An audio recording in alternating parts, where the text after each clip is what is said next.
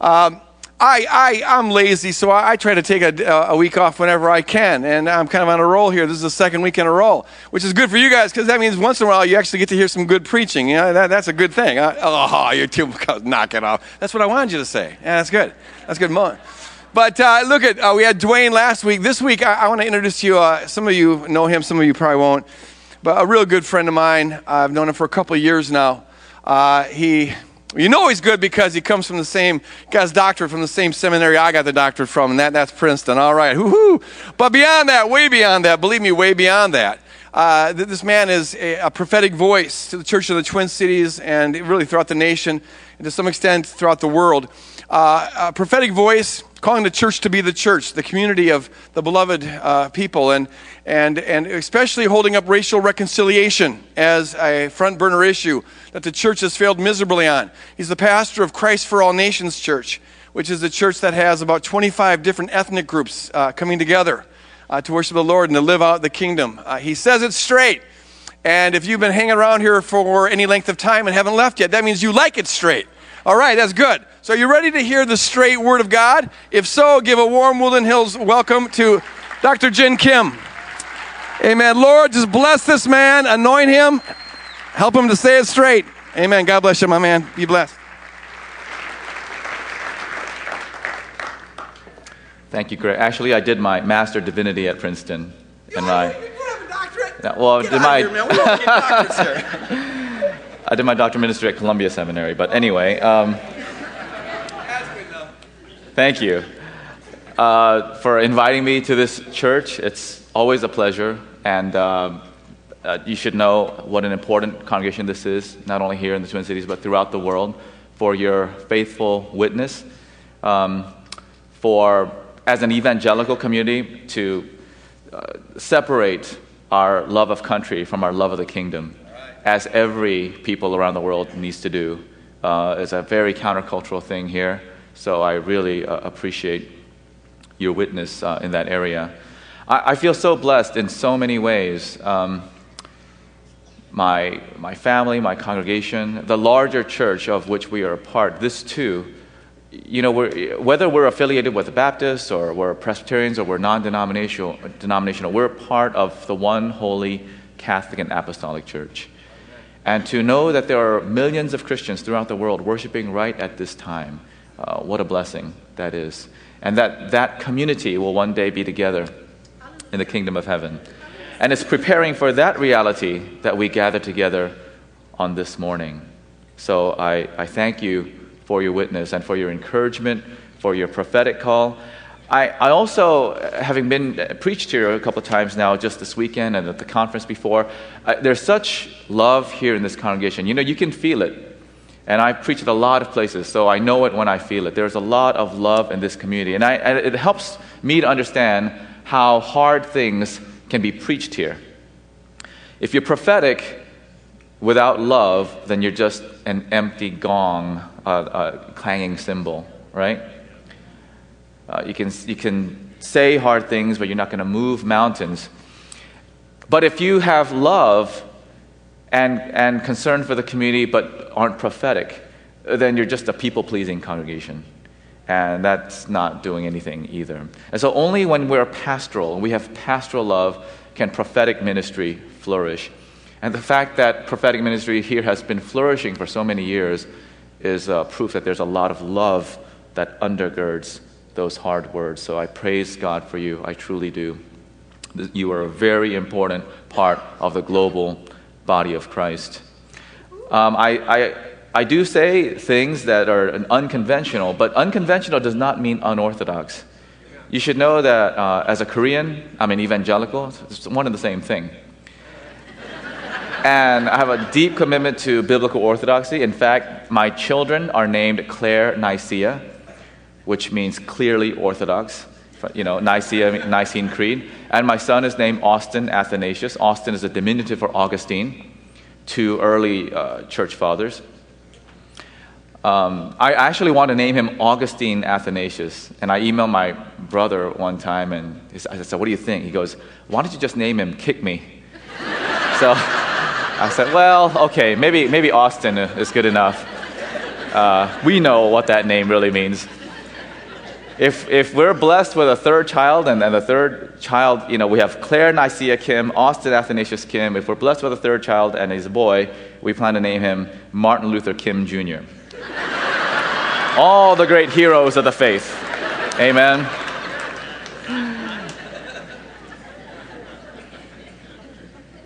So please know that my commitment to historic orthodoxy as I preach this word, I'm a lectionary preacher. I'm a mainline Presbyterian. And those of you who come from a mainline background, you know that a lot of us follow the lectionary. This is the second Sunday of Advent. And the gospel reading on the second Sunday in the Revised Common Lectionary comes from Luke chapter 3, verses 1 through, I've extended it to verse 14, but let's read this together. In the 15th year of the reign of Emperor Tiberius, when Pontius Pilate was governor of Judea, and Herod was ruler of Galilee, and his brother Philip, ruler of the region of Iturea and Trachonitis, and Lysanias, ruler of Abilene, during the high priesthood of Annas and Caiaphas, the word of God came to John, son of Zechariah. In the wilderness, he went into all the region around the Jordan, proclaiming a baptism of repentance for the forgiveness of sins. As it is written in the book of the words of the prophet Isaiah, the voice of one crying out in the wilderness, prepare the way of the Lord, make his paths straight. Every valley shall be filled, and every mountain and hill shall be made low. And the crooked shall be made straight, and the rough ways made smooth. And all flesh shall see the salvation of God. Hallelujah. Amen. John said to the crowds that came out to be baptized by him, you brood of vipers, who warned you to flee from the wrath to come? Bear fruits worthy of repentance. Do not begin to say to yourselves, we have Abraham as our ancestor. For I tell you, God is able from these stones to raise up children to Abraham. Even now the axe is lying at the root of the trees. Every tree, therefore, that does not bear good fruit is cut down and thrown into the fire. And the crowds asked him, what then should we do? In reply, he said to them, whoever has 2 coats must share with anyone who has none. And whoever has food must do likewise. Even tax collectors came to be baptized, and they asked him, teacher, what should we do? He said to them, collect no more than the amount prescribed for you. Soldiers also asked him, and we, what should we do? He said to them, do not extort money from anyone by threats or false accusation, and be satisfied with your wages. This is the word of the Lord. Thanks be to God. I find it interesting that the Apostle John frames this passage by telling us the times that they live in. To say that this is the 15th year of the reign of Emperor Tiberius is to say that this is the first year of the presidency of Barack Obama. It's a very particular time with a particular political framework. It is the time of the Roman emperor governing provinces, colonies, as we might say, including Judea and Galilee, which were ruled separately, kind of the northern and southern kingdom being perpetuated even into the Roman Empire. And it's in this time of empire, it's in the time of the priesthood of Annas of Caiaphas, of the particular religious establishment of the day, that John the Baptist is proclaiming repentance in baptism, a baptism of repentance so that we might be prepared for the coming of the Lord, Jesus Christ, in whom all flesh shall see the salvation of God.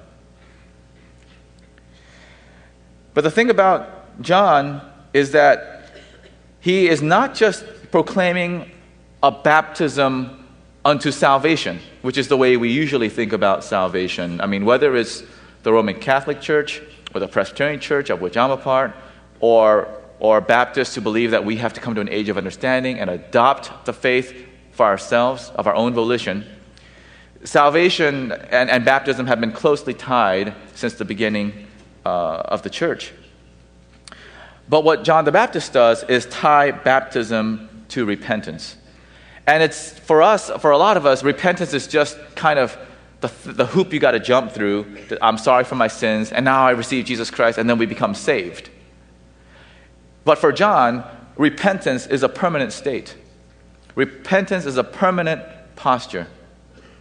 We say at Church of All Nations, yes, truth in advertising, we're Presbyterian. But we're a penitently Presbyterian congregation. We're a penitently Presbyterian congregation. You know why we remain Presbyterian, even though it's one of the fastest declining denominations in the country? It's such an embarrassment in so many ways to be Presbyterian. I mean, we lost like 70,000 members last year. We were once 4.2 million members in the 1960s. We're like 2.1 million now. A denomination that has Calvinist roots, that believes in the sovereignty of God. Think about that, the sovereignty of God and the priesthood of all believers. What kind of believers? All believers. And do you know that we're 93% white as a denomination? How does a denomination that proclaims the sovereignty of God over all people, all creation, and the priesthood of all believers have a 93% white membership? Maybe all is not all it's cracked up to be in our denomination.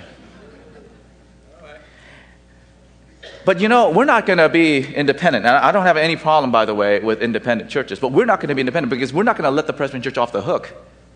Okay? For 500 years, the Presbyterian tradition has continued to this day. In fact, this past year, July 10th, we celebrated the 500th anniversary of John Calvin's birth. I even know his exact birthday. And that's how Presbyterian I am. And when we are penitently Presbyterian, and when we repent before the whole world of the ways that we have preached sovereignty on the one hand, but then also have been very colonial and racist throughout most of our history on the other hand, we implicate this entire tradition with us. We're going to repent as a local congregation, and we invite the entire global 80 million member Presbyterian communion throughout the world to repent with us for the ways that we have failed to live into becoming the kind of beloved community that Dr. King has called us to, that the early church was all about. No way are we going to let the Presbyterian Church USA off the hook that easily. That is one of the ways we understand the proclamation of a baptism of repentance for the forgiveness of sins. And you know how we've argued about baptism. We've argued about the Lord's Supper. Would you believe that in the 1500s, John Calvin was on his way from France to Germany to meet with Martin Luther to merge their reform movements? He got caught up in Geneva for a while, and they kept in correspondence. But the fundamental reason why they could not bring the Lutheran and the Reformed traditions together, Reformed Presbyterian, was because of the doctrine of the Lord's Supper. So Luther had his own difference with the Catholic Church about that, consubstantiation versus the Roman Catholic Church's view of transubstantiation. But John Calvin had a covenant view of the sacrament. So it's a little more than the Baptists, but less than the Lutherans, and much less than the Catholics, basically. It's hard to explain now.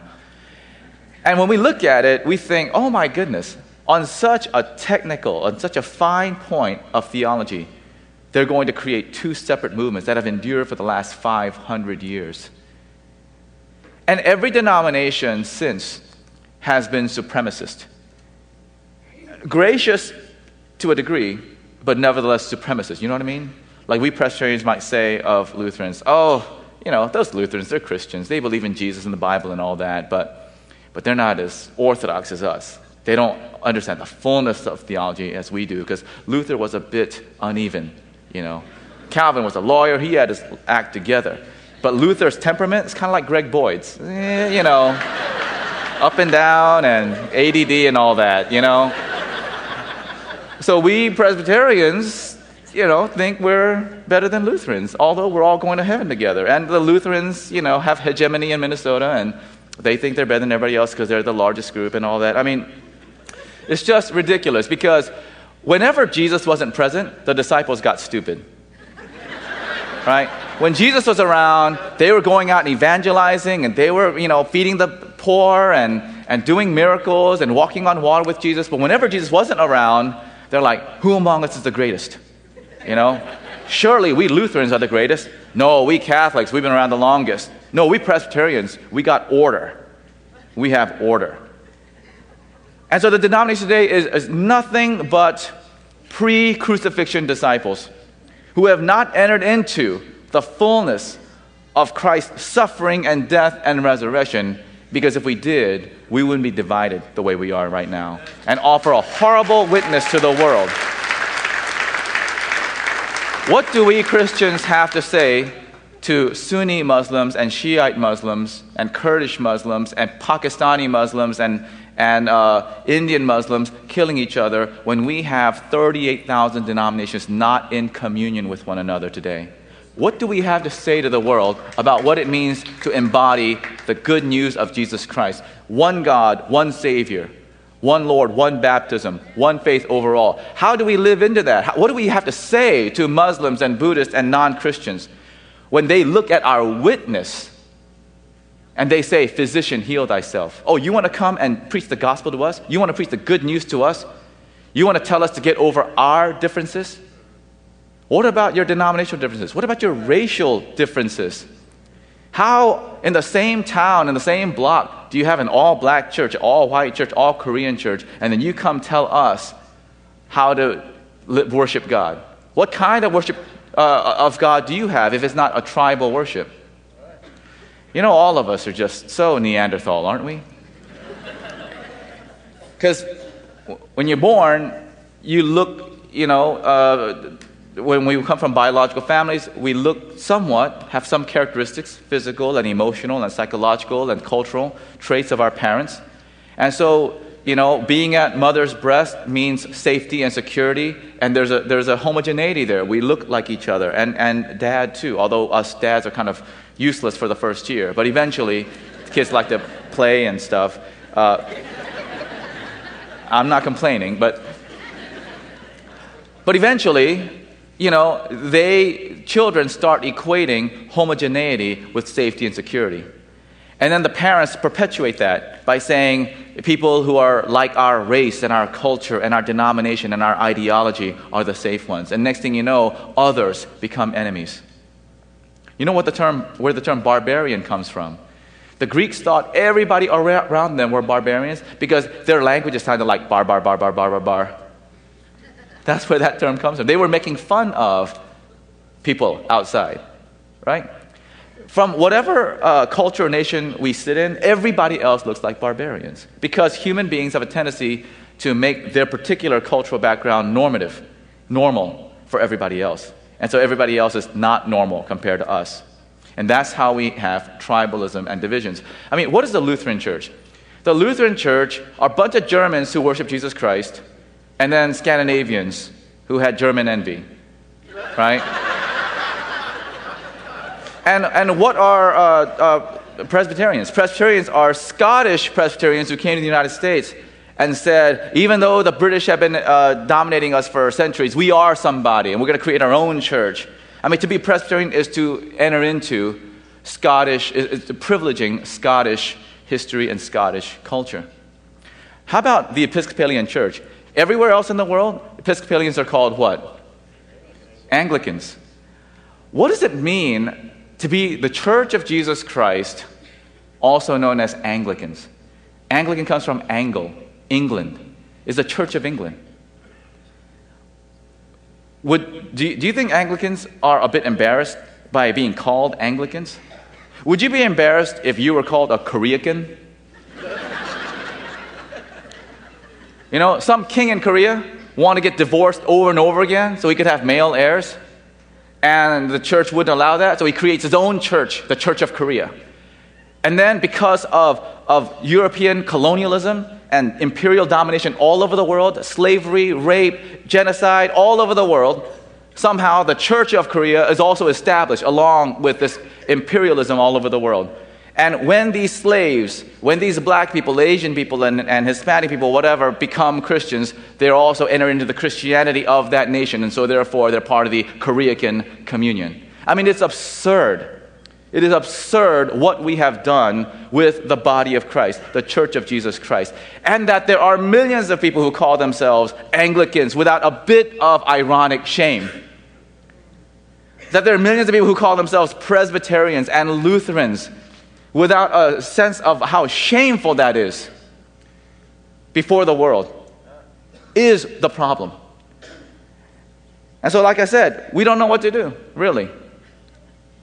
We're not going to leave the Presbyterian Church lest we leave them off the hook. But to stay is to just be part of a historic embarrassment. And all I can do is be baptized into repentance. And by having a penitent posture before God, maybe God will have mercy on us. Maybe God will have mercy on us. And that at this time every year, this season of Advent, is a reminder that Jesus has not given up on us. That thank God, Jesus is not ashamed of us. Jesus will have us in all our brokenness. This is the good news of Jesus Christ. That Jesus is still Lord of this messed up church. Right? Hallelujah. And so, John says, yeah, we're going to have to get baptized. But it must be a baptism of repentance. And so, I'm a Presbyterian, which means I'm a sprinkler. Oh, you mock me. I come penitently and you mock me. But it's more convenient. Especially in Minnesota, it's so cold. Nobody wants to strip naked and go in water, even indoors. We live in Minnesota. And I'm so grateful to be Minnesotan, by the way. I just make fun of it, but it's a lover's quarrel I have with Minnesota culture. I'm a Minnesotan. I have lived in Minnesota longer than I've lived anywhere else in the world. Anywhere else. I'm truly Minnesotan. Oofda. And I really believe that we Minnesotans are just as they describe in Lake Wobegon. The women are strong, the men are good looking, the children are above average. Let me tell you, my wife is strong, I'm good looking, and my children are above average too. So we do fit into Minnesota culture. But this baptizing in water, that's taking on suffering because this is a cold place. We have since a few years ago decided that we're going to do immersion baptism too, because that's in the Bible, Even though the Presbyterian Church hasn't really practiced it, it's in the Bible. And one of the good things about Presbyterian Church is it's a mainline liberal church, so as long as you don't renounce Christ or anything, it's just kind of anything goes, which I appreciate. That's why I'm here. That's why I'm still Presbyterian. And so we decided to do immersion once a year. So anybody that wants to do immersion baptism has to wait until July when it's warm. But we go to a nearby lake. And I told these guys this last July, I said, I'm going to immerse you, but I'm going to hold you down just for a little bit so I can say Father, Son, and Holy Spirit, right? And get that all in. But they were so scared. I said, I baptize in the name of the Father. It comes right back up. And the Son. And the Holy Spirit. And people ask me, why did you do it that way? I said, because they wouldn't trust me. I didn't want to do it 3 times, but that's what it came to be. I said, just give me about 7-10 seconds. I promise I'll bring you back up. But one of the reasons why I want to do it a little longer is because baptism represents death. Baptism represents drowning. Because when you're supposed to die to your old self and have new life. And you need to stay down there a little bit and feel like, is this pastor really going to keep me down here? And then when you come up, you have new life. You're really thankful to God, right? Thank you, God. I was dead, but now I'm alive. And they might not ever trust me again as a pastor, but there's a small price to pay for experiencing baptism authentically. Amen.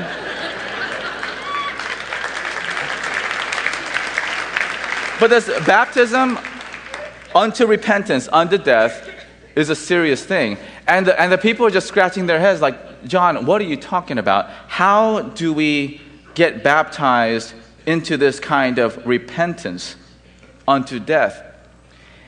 And John's approach is quite strange. He was definitely a prophet that needed some courses in pastoral care and counseling. Because when people come to me and say, Pastor, I'd like to get baptized, or I'd like my children to get baptized, or my children to get dedicated. We do dedication in our church too, because that's the practice of the global church, besides baptism. I say, of course. And then we sit down together and we talk about our values and how we came to be, and we get to know each other. And then it was a wonderful celebration. to baptize. But this is the way John talks to people that came out to him to be baptized. This is verse 7. He says, "You brood of vipers, who warned you to flee from the wrath to come?" Right? This is what I mean by he has clearly not gone to seminary and not learned bedside manners and all that. You're not going to be a big church this way. And he says, "Bear fruits worthy of repentance." Bear fruits worthy of repentance. And then, Jesus repeats this theme again and again in his ministry. "By their fruits ye shall know them." The same John who is preparing the way for Jesus, who eventually baptizes Jesus and says, "You are the one that we've been waiting for, and whose the thongs I'm unworthy to untie." And a little bit later, he has second thoughts, right? He starts doubting Jesus, and he sends his disciples and says, "Are you really the one, or should we wait for another?" Same John the Baptist. And what was Jesus' response to John the Baptist? A whole litany of "I believes"? Did Jesus send a doctrinal statement to John? "I believe in my virgin birth. I believe in my literal death and resurrection. I believe in the scriptures as the infallible word of God for faith and practice." Jesus said, the blind are seeing, the lame are walking, the widows and orphans are being taken care of, the sick are being healed. Go tell John that the fruits of the Spirit are being born, right? What has happened to Christianity in America? That the test of orthodoxy and the test of whether we have an evangelical faith or not now is a litany of our doctrinal statements. Like Jesus cares. Yeah. Like Jesus is impressed. I went to seminary to learn all that stuff. And we pastors are the primary stumbling block to genuine faith among our people. Because we ourselves don't have Christian character. Just somebody help me understand how we created the seminary system that we've created. Because it seems to me it was the Pharisees, the Sadducees, and the scribes that went to the seminaries of their day, who were formally educated, right? Who had all their degrees. But Jesus picked nobodies. He picked losers. Even by those days' standards, he picked losers. Just fishermen and farmers and tax collectors that everybody hated. They had no formal education. No wonder it took so long for the Bible to actually be recorded in written form. I'm not sure any of these people knew how to read or write. Jesus himself was a carpenter for years and years, and he himself was not part of the Pharisaic guild or the scribes' denomination. He was not part of the main line or magisterial reformation. He was a nobody. And does anything good come out of Nazareth? From a no-podunk town. This is the kind of people that Jesus used to inaugurate the kingdom. And what do? We pick our best and brightest from among us. Basically, the theologically clever, those who go to Sunday school, and those who like to hang around the church parking lot because they don't want to go home, because they find a comfort, around the church. And that's me. And when I was young, because I was the pastor's pet, they said, "Wow, you're really loyal to the church. You should think about seminary." All the wrong characteristics to eventually become a pastor. That was me. I was smart. I had musical gifts. I liked to preach. I liked to tell people what to do. And I like to be at church all the time and be around church people as kind of a protection from the world. And those are the people that we're going to go to seminary. And what do we learn at seminary? There's a whole bunch of academic stuff. And nowhere in our call process are we tested for our character. Well, after you learn Hebrew, and after you learn Greek, and after you learn systematic theology and church history, do you really believe in Jesus Christ? And by the way, is Christ so real and evident in your life that it has a dramatic effect on your marriage? Does your wife trust you? Does your husband believe that you are a genuine disciple at home, not just on the pulpit? Do your children grow up to love God through your witness or hate God as a pastor's kid? Right?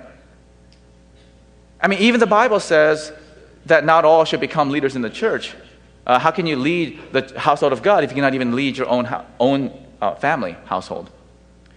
And yet we know the whole, PK thing, pastor's kids. I mean, there's something really wrong about the way we're doing pastoral training and pastoral leadership. If we get really smart people who have the character of non-Christians.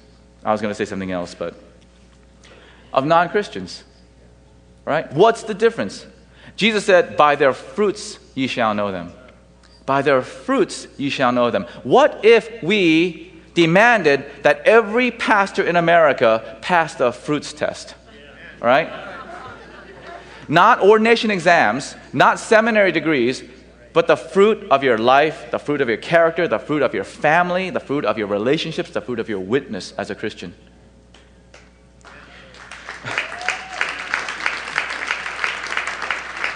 We'd have far fewer pastors and a much more robust church is what we would have. But that word is especially potent for us as pastors, but that doesn't leave anybody else off the hook either. All of us are called to enter into the priesthood of all believers. That was part of the reason why we entered into a Reformation 500 years ago. Every one of us is a priest. Every one of us is an evangelist and a pastor and a teacher. And we also will be judged not by a litany of our doctrinal commitments, but by the fruit that we bear. You want to tell me that you're a Christian? Let me see your marriage first. Right? That's basically the litmus test at our church. If we're having problems with our marriage, then that's what our pastors and elders and leaders are for. Let's not try to solve that by ourselves.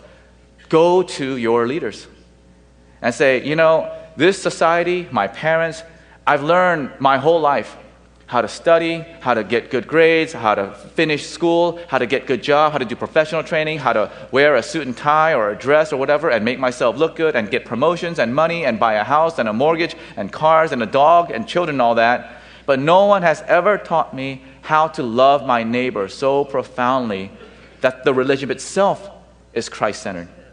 That Jesus is relating through me to my wife, to my husband, to my children, to my loved ones.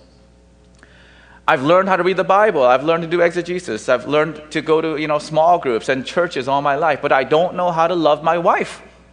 I don't know how to love my children. I don't know how to love those around me. Well, that's what your pastors are for. Except they themselves need to know how to do that, right? And so why do so many pastors hire pastors who have a reputation for good preaching without a thorough examination of their inner life? Because preaching is not going to have any effect unless that word seeps into the core of our being and we know how to be Jesus to one another. Right? And so we also are part of a very imperial country that has taught the people all the ways of staying on top in empire, making money, securing our own retirement, getting an education and good jobs and all that. But we are some of the greatest failures in the world in terms of how to do relationships. We have one of the highest divorce rates in the world. And by the way, are Christians any better in the divorce rate area? We're the same. I mean, if by their fruits ye shall know them, and we divorce at the same rate as non-Christians, what's the point of being a Christian, right? Shouldn't our fruit be qualitatively different? And please hear me. I have divorced people in my church. I am not judging divorced people. I think we really are all suffering from a country that is hell-bent on individual success, individual freedom, individual autonomy. And so none of us know how to do relationship. We don't know how to be interdependent. I'm not talking about dependent or independent. I'm talking about a mutuality, an interdependent mutuality that is about bringing people together across racial, gender, generational lines. I'm not in favor of gay marriage. I'm not in favor of homosexual ordination. That's one of the reasons why, I'm still called an evangelical in my liberal mainline denomination. However, I don't feel like I have that much to say about that. Because Jesus said, physician, heal thyself. Jesus said, take the plank out of your own eye before you point at the speck in the others. And here's what Jesus said about children. If anybody causes his little ones to stumble, it is better for them to take a millstone and tie it around their neck and throw yourself into the sea than to cause these little ones to stumble. Now I ask you, are our homosexuals in this country causing our little ones to stumble? Most of them don't even have children. It's heterosexuals like us who don't know how to be disciples of Jesus Christ, who bring all these worldly values and competitiveness into our homes that mess up our children so they learn to hate us and hate God at the same time. And because we don't know how to love each other, we divorce and make our children twice the children of hell than we are, right? That's what we're doing. I mean, we heterosexual Christians are going to dare talk about homosexuals when God's primary concern is for the little children of the world, and we are the ones that are messing up the little children? Physician, heal thyself. Take the plank out of your own eye before talking about gay people. If we're going to save the world, we have to save our children first. And if we don't know how to do religion, and that's what I'm saying, is that I'm not blaming people for having troubled marriages. I'm not blaming people that it gets so bad that they have to divorce. I'm saying, go to your pastors. Get help, right? If you don't get help, then it's you. Find a church, and I'm sure this is one of those churches where if you're having marital problems, you can go to your pastor, to your leader, to your elder, to your small group leader before it's too late. But we've got to be vulnerable with each other enough. We've got to be the kind of church where we have to say, my marriage is on the rocks, and I need the church's help. And the way that a church relates to one another becomes the model for a healthy marriage. Now, at the same time that I say that, the only way we're going to have a healthy marriage is if we hate wife and husband. Huh? Because Jesus said, if you do not hate father, mother, brother, sister, husband, wife, children for my sake, you cannot be my disciple. I think one of the reasons why marriages fail so massively in America is because we have not hated our wife, our husband, our mother, or father first. See, we try to have everything. We try to have everything. We want to be baptized, but we don't want to die. We want the resurrection, but we don't want the crucifixion. We want the glory, but not the suffering. And there is no way to the kingdom of God except not through life, liberty, and the pursuit of happiness, which is the lie that this country tells us all the time. It's through suffering, self-denial, and death that we eventually have new life. Yes, God loves us. God wants to have us to have good things. Death first, to the present reality, then new life. And we Americans are so afraid of any kind of suffering. And so we want everything. We want mommy and daddy and God. We want wife and husband and God. It doesn't work that way. We have to leave everything, our social security, our economic safety net, our jobs, our wives, our husbands, our children, our parents. Leave everything. Hate any human claim, any authority in our life. And once we break free from obligations, the human web that we're a part of, and say we are only accountable to Jesus Christ, then, you see, only when we hate father and mother, brother, sister, husband, wife, children, meaning we reject their claim over us, the sense of obligation that they place in our lives. And only when we say, what? My mom and my brother and sisters want to visit me? They think that they have a backstage pass to me. They have special access to me because of biology. Who is my mother, brothers and sisters? Only those who do the will of God are my mother, brothers and sisters. I mean, what a callous guy this Jesus was. Wouldn't even see his own mother. And then, when he was 12 years old, it goes way back. When he was 12 years old, his family goes back to Galilee. And he stays in the temple. And his parents find him after 3 days. Oh, where have you been? And he says, I've been right here in my father's house, Dad. Jesus, even at the age of 12, makes it clear who his father is. And it says Jesus was obedient after that. But he was obedient to Joseph only insofar as Joseph clearly knew who Jesus' true father was. I'm not a father to my children. I'm a glorified babysitter. I am God's first appointed babysitter to my children. But my job is to return these children of God back to God. And I cannot get in the way. In that sense, I am training my children, both my wife and I are training our children to hate us in the biblical way that Jesus meant, to reject our authority, our claim over them, so that they can be truly the children of God. And by the way, here's the promise. If we do that, then God will restore us. Now on God's terms, not ours. And so that when Mary, and Mary was a Jewish mother. Anybody know anything about Jewish mothers? They're like Korean mothers, okay? They just cling. And Mary, as a Jewish mother, if it was any normal Jewish mother, Mary would have said, crucify me, but leave my son alone. Amen? But do you know that Mary trusted God? And as excruciating as it was for her to witness the beating, the persecution, the humiliation, the suffering of her son under crucifixion, she let it go. She trusted God. And when Jesus saw that his mother now relinquished her claim on her son as a son, now Jesus can adopt her again. And so he says, Mother, here is your son. And to John, Son, here is your mother. And he brings them together. You see, God brings us together. Because I hate my wife in the biblical sense, God brings us together. But with Jesus Christ as our Lord. Because I've hated my parents since college years. My parents have lived in my own house for the last 8-9 years. You know, we live in the same house. Because I hate my children.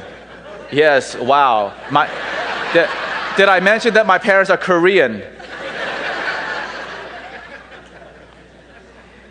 Wow, indeed.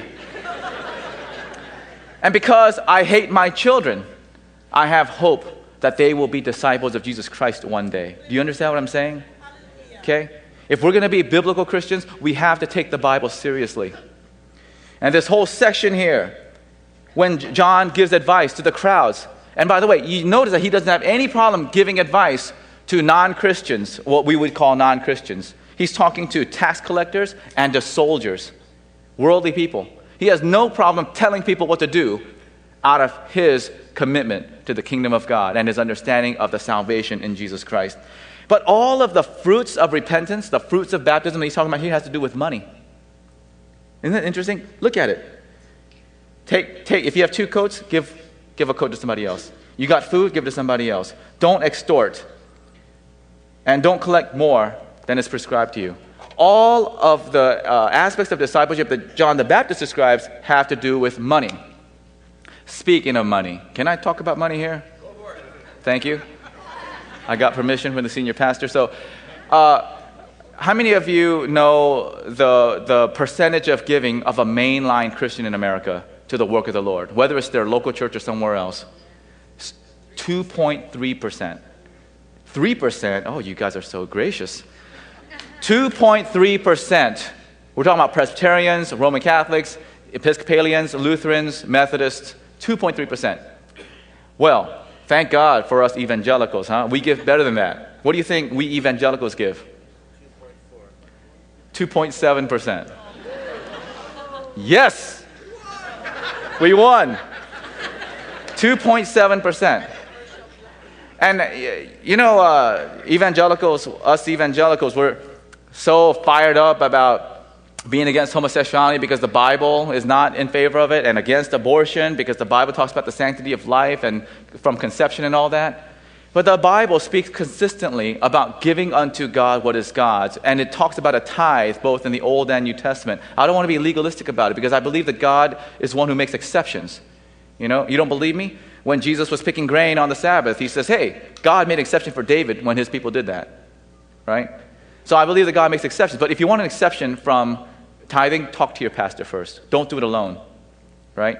Let other people bless you if you need an exception. But otherwise, all of us should be tithing because the Bible says so. So how is it that when it comes to something cheap, like being against something that people over there do, we can be so Bible-believing? But when it comes to something hard, like giving up 10%, and that's not even hard really, but a lot of us think it's hard because we're so consumed by having security and money. When it comes to something hard, like giving 10% of our own income, we somehow fudge our way out of it. Somehow, we think we can be Bible-believing evangelical Christians and not tithe. Only in America, right? Only in America. The stingiest Christians in the world are in this country. And we're also the wealthiest Christians in the world right now, and the wealthiest Christians the world has ever known. And a lot of economists have said that if Christians tithed, if every Christian who claimed him or herself to be a Christian in America tithed, we would wipe out global hunger. In one shot. And so I say to my people, I don't even want to hear you talk about homosexuality or abortion unless you're tithing. Because if you're not going to put your money where your mouth is in this materialistic culture, you don't know anything about discipleship. And I say, just in case you think I want money for our church, okay, let me say this. If you don't have confidence in our leadership, our vision, our programs, our ministries, to tithe here, go find some other church that you do have confidence in and tithe there. Be faithful somewhere else because you're ultimately accountable to God. But don't come here and be less than faithful here. Don't come here and make excuses for yourself. Let's be Bible-believing Christians. Right now, only about 70% of our congregation is tithing. And I'm really working, and I don't know who they are. I don't find out. But I hear from the treasurer based on the pledge forms we get that only 70% are tithing. Now that's an extraordinary high rate by most churches, but I'm concerned about the 30%, right? Because trusting God is what a baptism of repentance is all about. And I'm sure that word will be welcome here. You know, I want you to know what a gift you are. You need to understand how unique this church is. 5 years ago, there were 5,000 members here. Today, there are 2,500 people. I mean, this church is one of the churches closest to the New Testament that I know of. When Jesus was doing his ministry, he had 5,000 followers. When there was free food, there were 5,000 followers. Mostly college students, I'm guessing, because there was free food. And there's 5,000 all of a sudden, just like that. You know, but then, so he's giving out free food, they're happy with that, but then he starts saying weird things like, unless you eat my body and drink my blood, you have no place in the kingdom. I'm like, whoa, you're getting all weird on us now. And then even his own disciples, and for me to enter into glory, I'm going to have to suffer and die to the point of death on a cross. And Peter rebukes him. He's like, what are you talking about? You're a king. You have to reign over things. And Jesus says, depart from me. And he says, get behind me, Satan, right? Always trying to avoid suffering somehow. This is the cost of discipleship that we're going to have to enter into. Jesus preached hard things, and he was rejecting so many disciples. Well, I want to follow you. Well, Jesus says you have to be homeless. Even birds have homes, foxes have homes, but the Son of Man is homeless. If you want to follow me, you have to be homeless. You cannot have any claim to family, culture, ethnicity, nationality. Well, let me follow you, but I need to do some family obligations like bury my dad. You know, I'm a firstborn son. That's a Jewish law. Oh, if family obligation, Jewish law is more important to you, then you do that.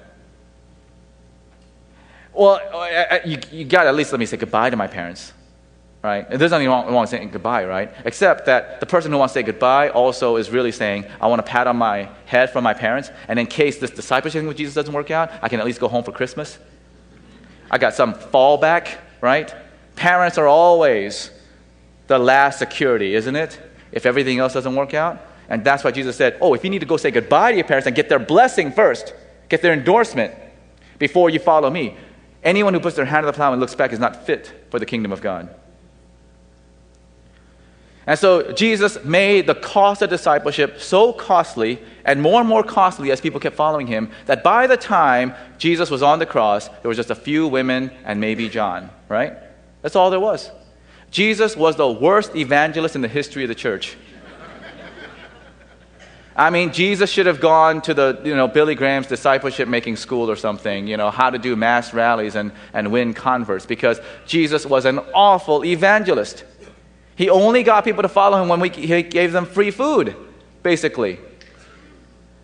But when Jesus was preaching hard stuff, he kept losing members. And this congregation has not been afraid to preach the gospel and lose members in the process. When you do evangelism imperial style, it means numbers, it means money, it means structures. But when you do evangelism Jesus style, it means death to the point of crucifixion on the cross. And this congregation, you have not been afraid of entering into that kind of suffering unto death. And because of that, there will always be new life here. You need to stay courageous, stay on point, stay on message, be baptized into repentance. Because there's so many churches that are no longer church because they've sought after the logic of empire, of unlimited growth and success and all that. You have to be willing to reduce even more if that's what faithfulness requires, because that is the way of Jesus. The numerical size and budgets and staff and all that, that's up to God. Faithfulness is up to us, right? Faithfulness is up to us. And so, from one Christian to another, I encourage you to be faithful, to be courageous, to walk the path that you've already been on, and not to be afraid to speak the truth. And I trust the truth spoken here because there's love that undergirds it first. The pastoral must always precede the prophetic. But as long as there is love in the congregation, there will be true prophecy. May God bless you, my fellow sisters and brothers in Christ. Amen.